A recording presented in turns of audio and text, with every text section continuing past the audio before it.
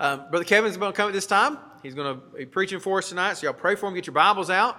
Brother Kevin is our missionary to South Africa, been on furlough this year, and appreciated them being here. He was a lot of his meetings and stuff got canceled at first. I mean, they come in, going to have all these meetings and raise support and this kind of thing, and then everything just shut down, and which was awful. But we had Brother Kevin around here every day. We painted rooms, we did carpet. It was great, and he was so helpful. And so so that whole hallway down there that now has got the new paint and the new carpet and all those kinds of things. Brother Kevin was really helpful in doing that. Appreciate him so much. I consider him somebody I look up to. Appreciate all that they're doing there in South Africa, and I consider him a friend. And so let's listen to him tonight as he comes and preaches to us. Clark, you want to give a testimony? Clark wants to give a testimony tonight. Rephrase that. My dad loves putting me on the spot. I don't mind though. Just say a quick thank you to Whitfield Baptist Church. From day one, everybody here has been really sweet, friendly, and kind, and I want to say thank you for that. I know my family would say the same as well. So from me, and on behalf of my family, thank you, Whitfield. Take your Bibles, if you will, and turn with me to Mark chapter number 11. Mark chapter number 11. I want to say it is, and I know I'm preaching to the choir here, but it is so important to have a good church. And to have fellowship. And to, that verse we looked at last week where Peter says, look, Jesus, we've left everything to follow you.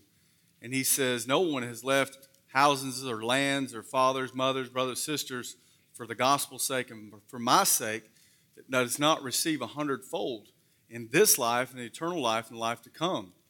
And I really believe that I inherit so much.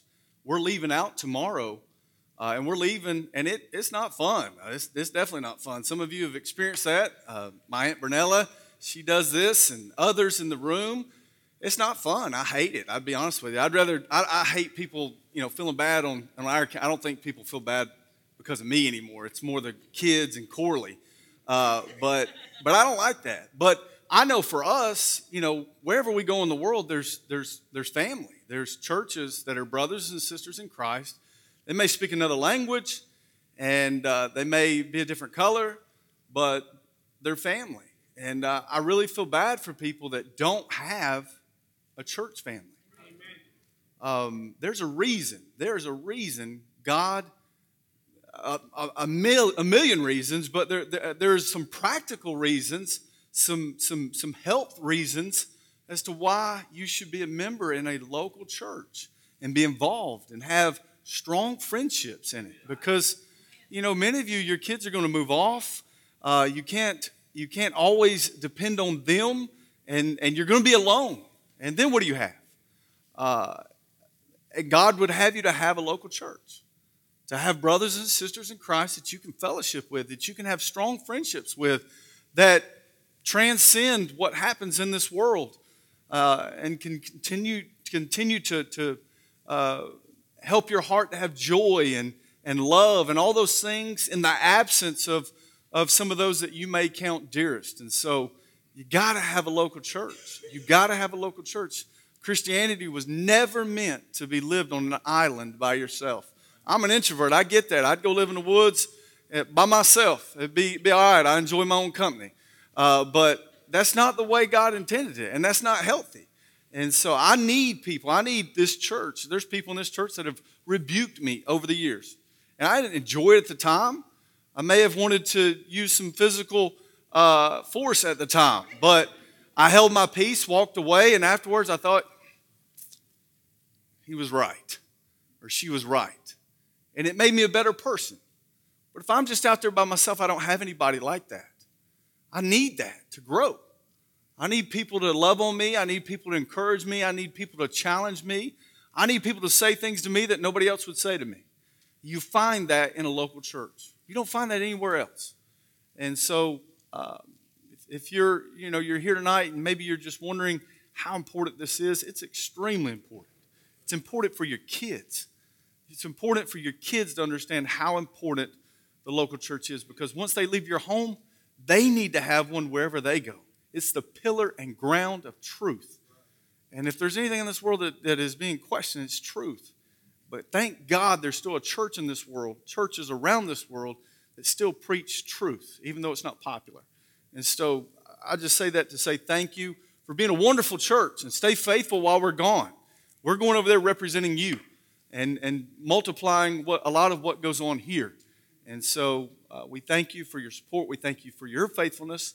And we just encourage you to be faithful to this place and not take it for granted. Tonight I want to take you to Mark chapter number 11.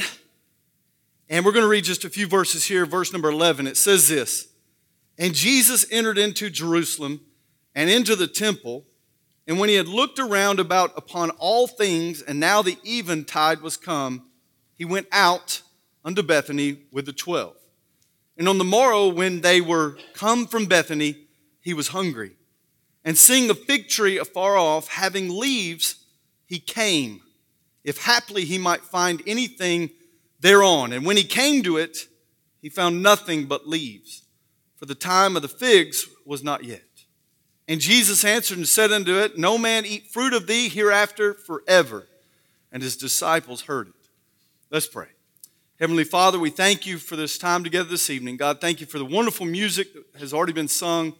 God, thank you for the precious children, God, that sang such a beautiful song, Lord. I pray that you'd use their lives. God, I pray that our hearts are prepared to hear your word. God, hide me behind your cross, and I pray that your truth be heard loud and clear in our hearts. Help us from your word. Encourage us, and challenge us, and convict us. We ask this in Jesus' name. Amen. Title of the message this evening, if you want to write down notes, is a bit of a controversial one, and I'm not trying to rub any, rustle any feathers or anything like that, but it's titled "No Masks Allowed." And no amens right there.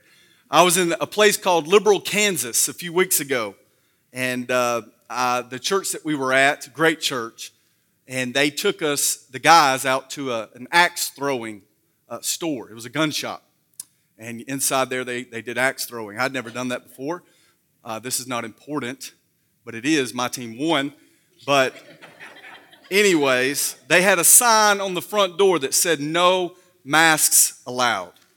And I was just like, it was kind of hit you the wrong way. Like, whoa, wait, is that a misprint? And so we went in the store and we said, what's up with the sign? He's like, "This is a gun store. You're not coming in my gun store with a mask on." And so, no masks allowed. And I want to talk about masks tonight, but the mask we want to look at tonight is a lot harder to see with the naked eye. And unfortunately, most of us, probably all of us at times, have put on this mask. And it's really hard to see, and unfortunately, some may be wearing it all the time. And it's the mask of hypocrisy. And it doesn't help you, it hurts you in the end. Hypocrisy literally means to act as an assumed character. It's like putting on a mask. When I was in high school, I had a friend, Reed Riley, and he was going for his Eagle Scout. And he got hurt. He was in a wheelchair. He wasn't permanently, but just for a period of time. But I guess he had to get it done in a certain amount of time. And he asked if I couldn't do this particular thing on his behalf so he could finish up his Eagle Scout. And I said, sure, without asking like a wise man would what I was signing up for. And his mother picked me up on a Saturday morning. We went down to Walnut Square Mall back when it was the happening place. And they were doing some sort of book reading thing, promoting book reading. We walk into the mall. His mom hands me this little box about the size of something you might put a pair of socks in. And she says, "Go put this on." I go to the bathroom and I open this box, and to my horror, it was a spandex Batman outfit. I had no choice at this point. I had braces at this time. I was a braced Batman in spandex that actually smelled like bad body odor. And sure enough, all my friends from the area came down and watched me perform as Batman with this mask on. They knew exactly who I was, and they made sure everybody around and anybody else that came around knew that that was me. It was embarrassing. Having a mask on, dressing up like someone, assuming a character, to act and assume a character. is something that looks like the real thing, but couldn't be further from it. And friend, here's the thing. Hypocrisy is something that God hates. And in our passage, Jesus uses the fig tree to teach us about hypocrisy. And in Luke chapter 19, verse 45 through 48, around this same time, Jesus goes in, he cleanses the temple. He says to those religious leaders that you have made my house, and others that were buying and selling in the temple, my house is the house of prayer for all the nations. You have made it a den of thieves. And he is furious. Now he comes to this leafy fig tree with all of its promise of fruit, and it's as deceptive as that temple was. And all those that were running to and fro in it, making all that noise and moving around all that money and doing all those rituals and things in the name of God. It was really a hideout for thieves and criminals. The curse of the fig tree, as one man said, was a symbol of God's judgment on the temple, but I think it's also a warning to us as New Testament believers of how God looks upon hypocrisy. The barren fig tree graphically illustrates the emptiness and the worthlessness of that kind of worship that was going on. Here's something you need to remember as we go through this, that the fig fruit preceded the leaf on the fig tree. So this tree had leaves, so it should have had fruit. Though the Bible says that the time of the fig fruit was not yet. You know, sometimes as we read our Bibles, we look at it and we look at Jesus as he walks and he teaches in different things, and we say, man, why doesn't Jesus address more of the issues going on in our day or going on in that day and time? And by the way, there were many issues. Don't think that was there were many issues, many of which are very similar to the ones that we have going on today, but far worse going on in Jesus' day. But why didn't Jesus address those things? And I think the reason is, as one other preacher noted, he said, though fully aware of all the evil that was going on in the world in his time, Jesus never deviated from the issue of worship. It dominated his life and his ministry. A person's saving knowledge of God, his heart dominated Jesus' ministry. And he knew that until that was made right, nothing else could be made right. And friend, the multitude of the people that were following Jesus during that time, they thought he was going to fix their social problems. They thought he was going to fix their financial problems. They thought he was going to fix their political problems when he went to Jerusalem. Instead, Jesus goes straight to the temple to deal with the hypocrisy of their worship. And understand this, that the most important and all-encompassing issue in your life is your heart, and within your heart, your worship of God. If your worship of God is not right, nothing else in your life will be right. And so taking this illustration of the fig tree, and as Jesus talks about it, I want to give you a few truths here that might help us this evening, help us to just take inventory and just to see if we're being real or if we're playing games or if we might be wearing the mask at this very moment. The first one is this: it cannot satisfy God. It cannot satisfy God. Look at verse number 12 again. It says, on the morrow when they were come from Bethany, he was hungry. When they were come from Bethany, he was hungry. Can you imagine God in the flesh hungry? Let's put it in terms that might hit home. Can you imagine God in the flesh having a need or having a desire and coming to you to meet it? You pretend to love God. You pretend to worship God. You pretend to be a follower of God. But when God actually comes to you for something, he finds out that you are not real, not sincere, not really worshiping like you had been putting on. The one thing God desires of us, worship, and we try to trick him in it. You're only pretending to want to serve him. You're only going through the motions. You're only singing with your lips, but your heart wasn't in it. You were pretending to want to supply a need but when push came to shove, you couldn't and you wouldn't. You know, a hypocrite is like a scammer. I don't know if y'all have ever been scammed before. I've been looking for a car in South Africa here recently, trying to do it online. That way, when I get there, I already have some cars lined up to go and look at. And man, there's so many scams. Cars left and right, and it's like, man, that's exactly what I was looking for. It looks too good to be true. And then you look a little bit, and you're like, man, that has the exact same mileage as this one has. And there's just things about it. You're like, something is not right here. And then you talk to the person, you're like, this is not adding up. The pictures look beautiful. Pictures look fantastic. Then you do a little investigation. You find out it's not what it really advertises itself to be. That's a hypocrite. God desires worship of man. Jesus here was hungry. He was actually literally hungry. And the fig tree was promising satisfaction, but it was an empty promise. God desires your worship. He really desires your worship.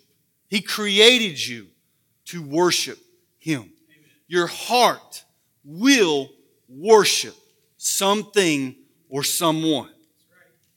But as Christians, there's only one that we're supposed to worship. But it's so easy to act like we're worshiping God, to put on a mask, to assume the character, but our hearts are not worshiping Him. In John 4:23, Jesus said, the hour cometh and now is when true worshipers shall worship the Father in spirit and truth, for the Father seeketh such to worship Him. The Father seeketh such to worship Him. Your life is always going to be out of kilt. Your life is always going to be not what it could be or should be when your worship is not right. Is your heart right? You truly worshiping Him in your heart of hearts? God wants worship from us. He wants real, genuine worship. It's not about perfection. Don't get this wrong. God knows you're not perfect. This place is not a place of perfect beings. Somebody left here and said, it's a bunch of hypocrites. They probably got a mote in their eye. They can't see clearly because they've not really seen themselves for what they are. None of us are perfect. And if you're perfect, please don't come around me because I'm not perfect. I'll go ahead and say that. And I'm not condoning sin, but we're not perfect. And we're not going to be perfect until we see Jesus. It's not about perfection. It's about progression. It's about our heart. It's not about a show with our hands, but what's going on in the heart of each one of us. It's as the psalmist said in Psalm 51:17, the sacrifices of God are a broken and contrite heart. Verse 16, behold, thou desirest truth in the inward parts. Thou desirest truth in the inward parts. Are you true with God? Are you honest with God? If anyone could have had an awesome sacrifice, it was David. David realized there was something far more important. I know there was sin that was being dealt with here. But nonetheless, David realized there was something far more important than the outside, that it has to start on the inside. How's your heart? Is there true worship bubbling out of your heart, coming from your heart? Jesus came hungry, and He went away hungry. I wonder if He does that with our lives. Wow, there's some beautiful music coming out of this person's mouth. Wow, there's some boasting about what God's doing through this person's life, I'm doing through this person's life. And he comes to examine it, and he finds a heart filled with pride. He finds a heart filled with bitterness. He finds a heart filled with envy. He finds a heart filled with anger, not worship. He finds a heart where self is on the throne, not himself. Jesus is hungry. The Father seeks such to worship Him. The one thing God desires, and we try to trick Him in it. Secondly, it will be inspected. It will be inspected. Look at verse number 13. And seeing a fig tree afar off, having leaves, he came, if haply he might find anything thereon. Underline those words. First was he was hungry. Secondly, he came. He came. If haply he might find anything thereon. So Jesus is hungry. He's looking for something to eat. Where might I fill my desire? Where can I get something to eat? Understand this. God will never just look from afar. He will come up close to see if what it is genuine. Now, food is something we inspect. Something we see, we touch, we taste. Worship is something that should be far more pure than that. And God knows pure worship. And He will examine it. He'll look up close to see if it is what it should be. In South Africa, sometimes you just eat it. You don't look at it, you just eat it. I remember the first time I ate ikaditi, which was cowhead soup. I ate it with Sipo, and they were just chopping a cowhead on the side of the road on a spool. Wire would come on one of those wooden spools. And this man's just hacking away. There was maybe there was some sort of art to it. It just looked like he was hacking away. A bone was flying, hair was flying, and chunks of meat. And then the mama was taking it, putting it in the pot, and she was putting some beef stock in there. Had a great flavor. Had a fantastic flavor. I just wanted mine without the cow hair in it. And I started complaining about the cow hair, and Sipo looked at me like, what are you complaining about? Like, this is normal. And so I learned from that point on just kind of, just eat it. Don't look, just eat it. Go along with it. But usually food is something that we will look at. We will inspect. And worship is far more important than food. God's going to expect it. He's going to come and inspect it. Haply He might find genuine worship going on in your life. Genuine service for Him going on in your life. Or is it you? We contaminate. It was Spurgeon said, even our best works are contaminated many times with sin. God wants genuine. The psalmist said in Psalm 17:3, he said, Thou hast proved my heart. Thou hast visited me in the night. He'll come and look. You're not fooling anybody. You're fooling us, but you're not fooling God, rather. That's all we can do as human beings. We look from afar. And we look on the outside. Can't see the heart. We can look and say, well, wow, that's awesome worship. But we don't see the heart behind it. We see, wow, that's incredible. That's incredible service. Wow, that's incredible what you've done for the Lord, or done in the ministry, or done serving, or the life that you're living as a Christian. Wow. But friend, you got to understand that God comes and He looks on your heart. We run on the flesh so many times. We're going off of what we can do. And we're looking for who's looking at us so we can get praise. And that's filthy. That's not worship. God's not worshiped through that. God looks through a microscope. We look through a telescope. If you're really wanting to be used of God, worship God with your life, He will come and inspect your heart.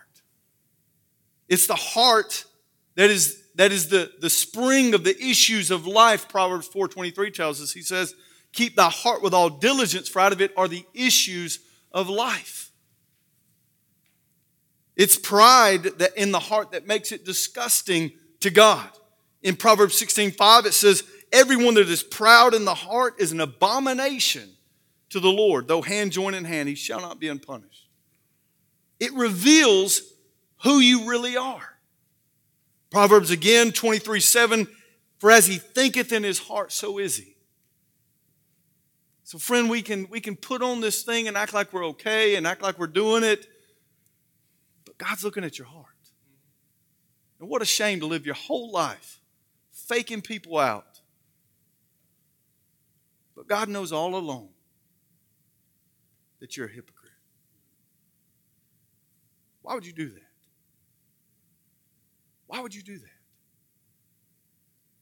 It's like you're running a pyramid scheme or something. It's your whole life. It's going to come crumbling down one day when you stand before the Lord. You wasted it. You wasted it. He'll come to see, to look, to see if what was so beautiful for an hour on Sunday is so beautiful on Monday morning.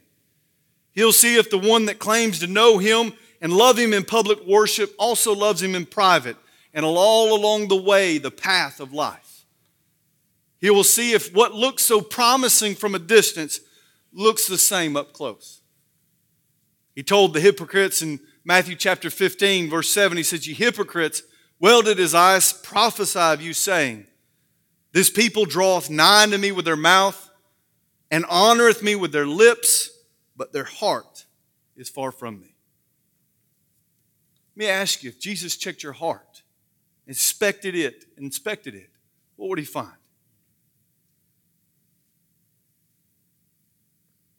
Is it all talk, but no real living sacrifice going on from the heart? Did we just play the actor in the church? Or are we truly completely surrendered, seeking and singing to our God from our hearts? Paul, I love this, he prayed for the Ephesian believers in Ephesians chapter 3, verse 17. Listen to what he prayed. He said this, he said that Christ may dwell in your hearts.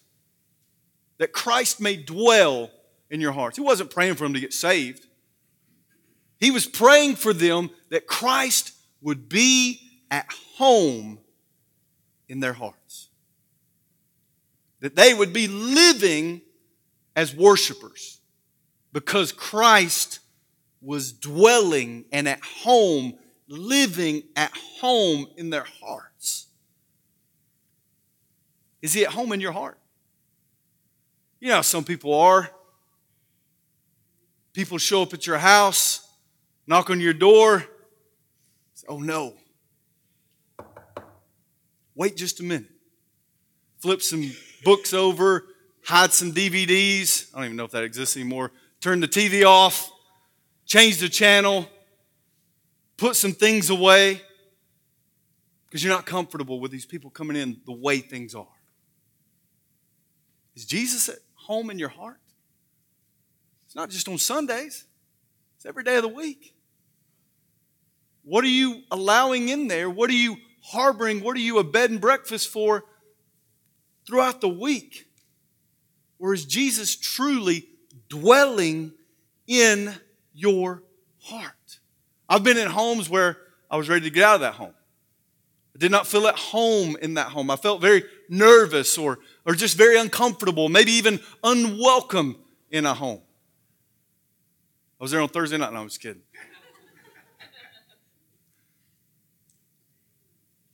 I would hope Jesus is not that way in my heart. I would hope that the one that died for me went through what He went through for me, gave me eternal life. I would hope that I would go out of my way to make Him feel at home in my heart. And that's where real worship comes from. It's not from your lips, not from your hands. It's what's in your heart. He sees what goes on there all through the week in the lives of those that call themselves Christians. He's not fooled. He comes to check it out. He doesn't just take our word for it. It's not about you being in the temple one day a week, but the temple being in you 7 days a week. Is there not anything more disappointing?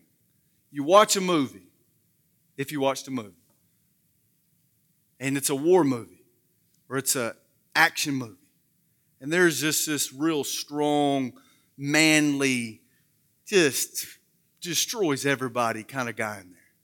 Manly as all get out, you're like, man, I want to be like that guy. Then you look him up afterwards. I mean, he beat everybody up. He picked stuff up. He threw it. He destroyed things. You're like, and he looks so rough and tough. And you look him up. You find a YouTube video about this guy, an interview, only to find out he's effeminate. Is there anything more disgusting than that? More that lets you down than that? There is.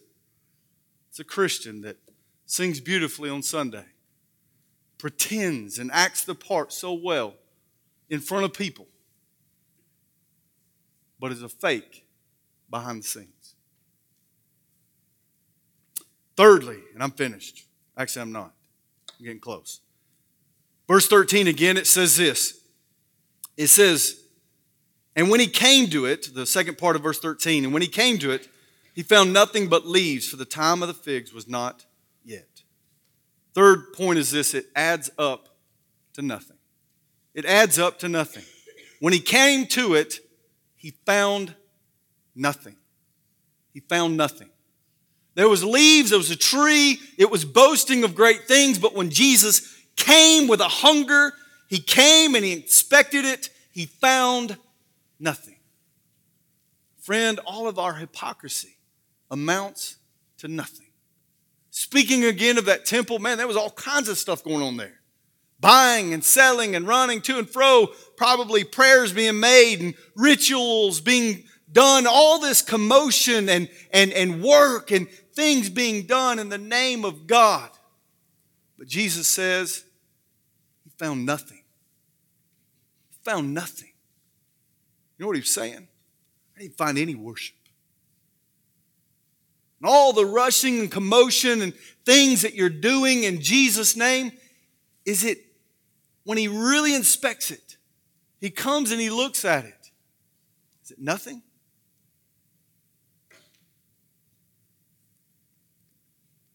The outcome is the same every time. All his hypocrisy, when it's inspected by God, leaves behind the same thing, the same results every time. Nothing of value, but leaves. You'd think that we would learn. You'd think that we would learn as human beings. You'd think as we would learn as Christians from looking around and being able to read the scriptures and find out. But somehow I think we think our mask is better than the other guys. And we're tremendous. I find that we're tremendous at this, and the Bible warns about this, of deceiving our own selves. We deceive our own selves. We deceive our own selves, and we somehow even convince ourselves that God somehow doesn't really know either. But he does. When he comes and he inspects it, he finds nothing. Finds nothing. I don't know about you, but I hate wasting time. I really do. I hate backtracking. If I'm on the road and I'm going somewhere, man, I hate having to detour or go back or anything like that. It drives me crazy. And when you're living a hypocritical life, that's what you're doing. You're just wasting time, taking detours. Nothing's coming of that. It's exactly what you're doing. The outcome is the same every time. I want you to know something here. Interesting note about the first mention of fig leaves in Genesis 3:7. The Bible says, in the eyes of them both, Adam and Eve, were opened and they knew that they were naked, and they sewed fig leaves together and made themselves aprons. And just as leaves were used to try to cover sin in the beginning, so sinners still to this day try to use leaves, hypocrisy, to act as if they are holy and righteous on their own. But they're merely covering their sin and will be found out. But even as Christians, sometimes it's like we're trying to use these same fig leaves to cover and think we're fooling God. Coming to church, membership in the church, baptism, our public performance. It's just fig leaves. It's not fooling God. He knows what's going on.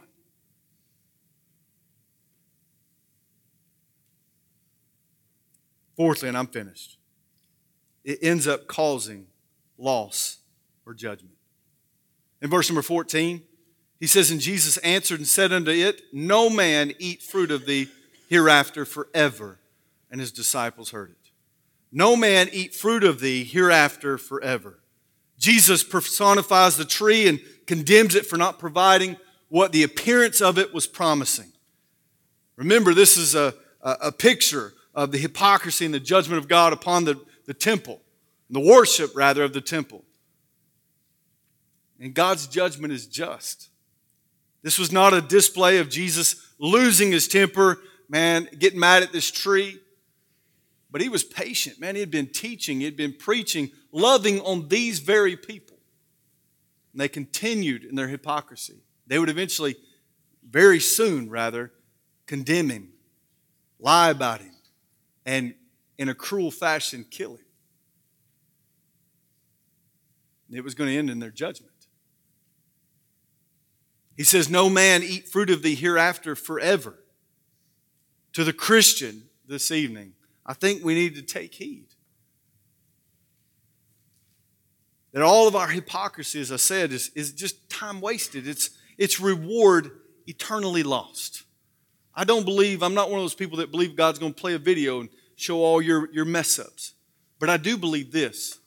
That we have so many opportunities for eternal reward. And our worship of Him, our life lived for Him, is the determining factor in that reward. In 1 Corinthians 3:11, it says, for other foundation can no man lay that is laid, which is Jesus Christ. You can't earn it. It's by Jesus Christ. That foundation is laid by faith, by the grace of God. It's a gift from God through Jesus Christ. But he says, now if any man build upon this foundation gold, silver, precious stones, wood, hay, stubble, every man's work shall be made manifest, for the day shall declare it, because it shall be revealed by fire. And the fire shall try every man's work of what sort it is. You can't lay another foundation, but you can determine how you build upon that foundation. And right building comes out of right worship. Right building comes out of right worship. Remember, worship and eternal reward are not just for the missionary going to Africa, but it's for being a mother. It's for being a godly father. It's for being a godly plumber. It's for being a godly businessman. Whatever it is, as unto the Lord. Paul was talking to a population of Roman slaves, and he says in Colossians 3:22, he says, servants, obey in all things your masters according to the flesh. Now, this is rough. Paul, I'm a slave. How can I get eternal reward? Paul, I work at Aladdin Mills in the back. I'm the lowest man on the totem pole. How can I get eternal reward? Am I just wasting my life? I'm only going to get points when I start full-time service. Is that when I'm really going to be building with gold and silver and precious stones? When I'm behind the pulpit, or when I have my own Sunday school class?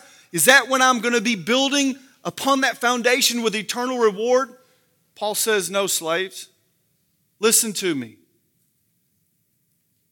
Those in third world countries where missionaries go and preach, that never graduated high school, grew up without parents, already have some terminal disease, have a lower life expectancy, will live in shambles their whole life, live in poverty. How can I, Jesus?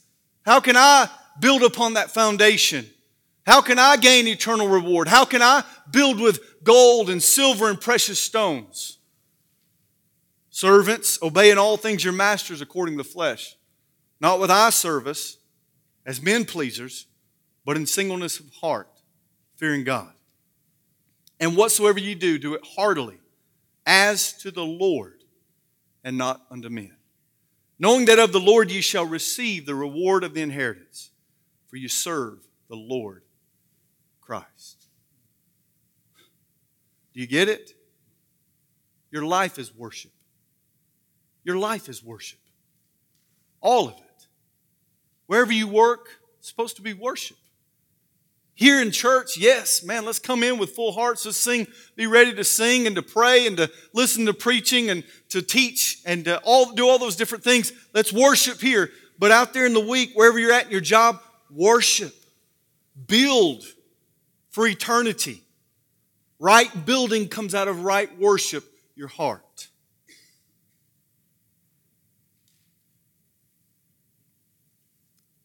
Our hypocrisy will never satisfy God. Mark it down. You can carry on with it. You can continue to fool yourself, but it'll never satisfy God. He'll go away hungry. He will not get worship from you because yours is fake. Mine may be fake. Our hypocrisy will be inspected by God. He will come up close He will do inventory. He doesn't do business deals over the phone. He wants to see you face to face, heart to heart. He wants to look upon your heart, see if it's genuine.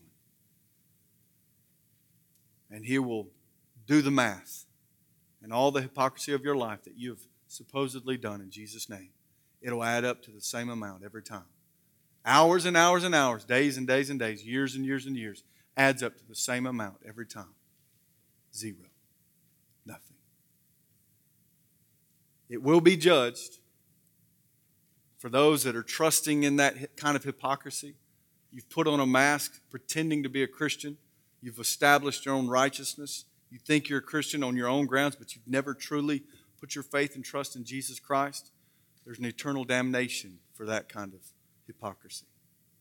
But for Christians, you waste your life and you miss out on opportunities to build with gold, silver, precious stones upon the foundation of Jesus Christ for eternal reward in heaven.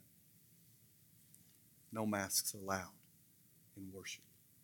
Let's pray. Heavenly Father, we thank you for this time together this evening. I pray that you please work in our hearts. Help us, God, to be genuine worshipers of you.